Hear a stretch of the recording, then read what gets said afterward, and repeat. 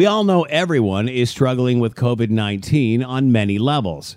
We remember the first few weeks of the pandemic, the confusion and early mixed messaging, not because officials were not trying, but simply had no idea what they were dealing with the new global coronavirus.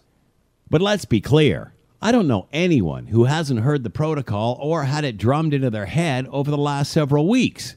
Keep your social distance, wear a mask, wash your hands, keep your bubbles small.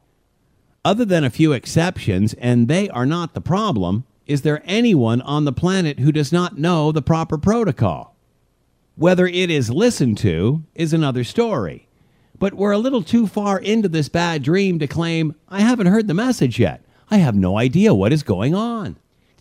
The issue is people are fatigued and ignoring the rules, especially the 20 to 39-year-old demographic. So how do you convince those people who are not following protocol to do so as COVID numbers head north? That problem is proving to be as big a challenge as finding a vaccine. I'm Scott Thompson.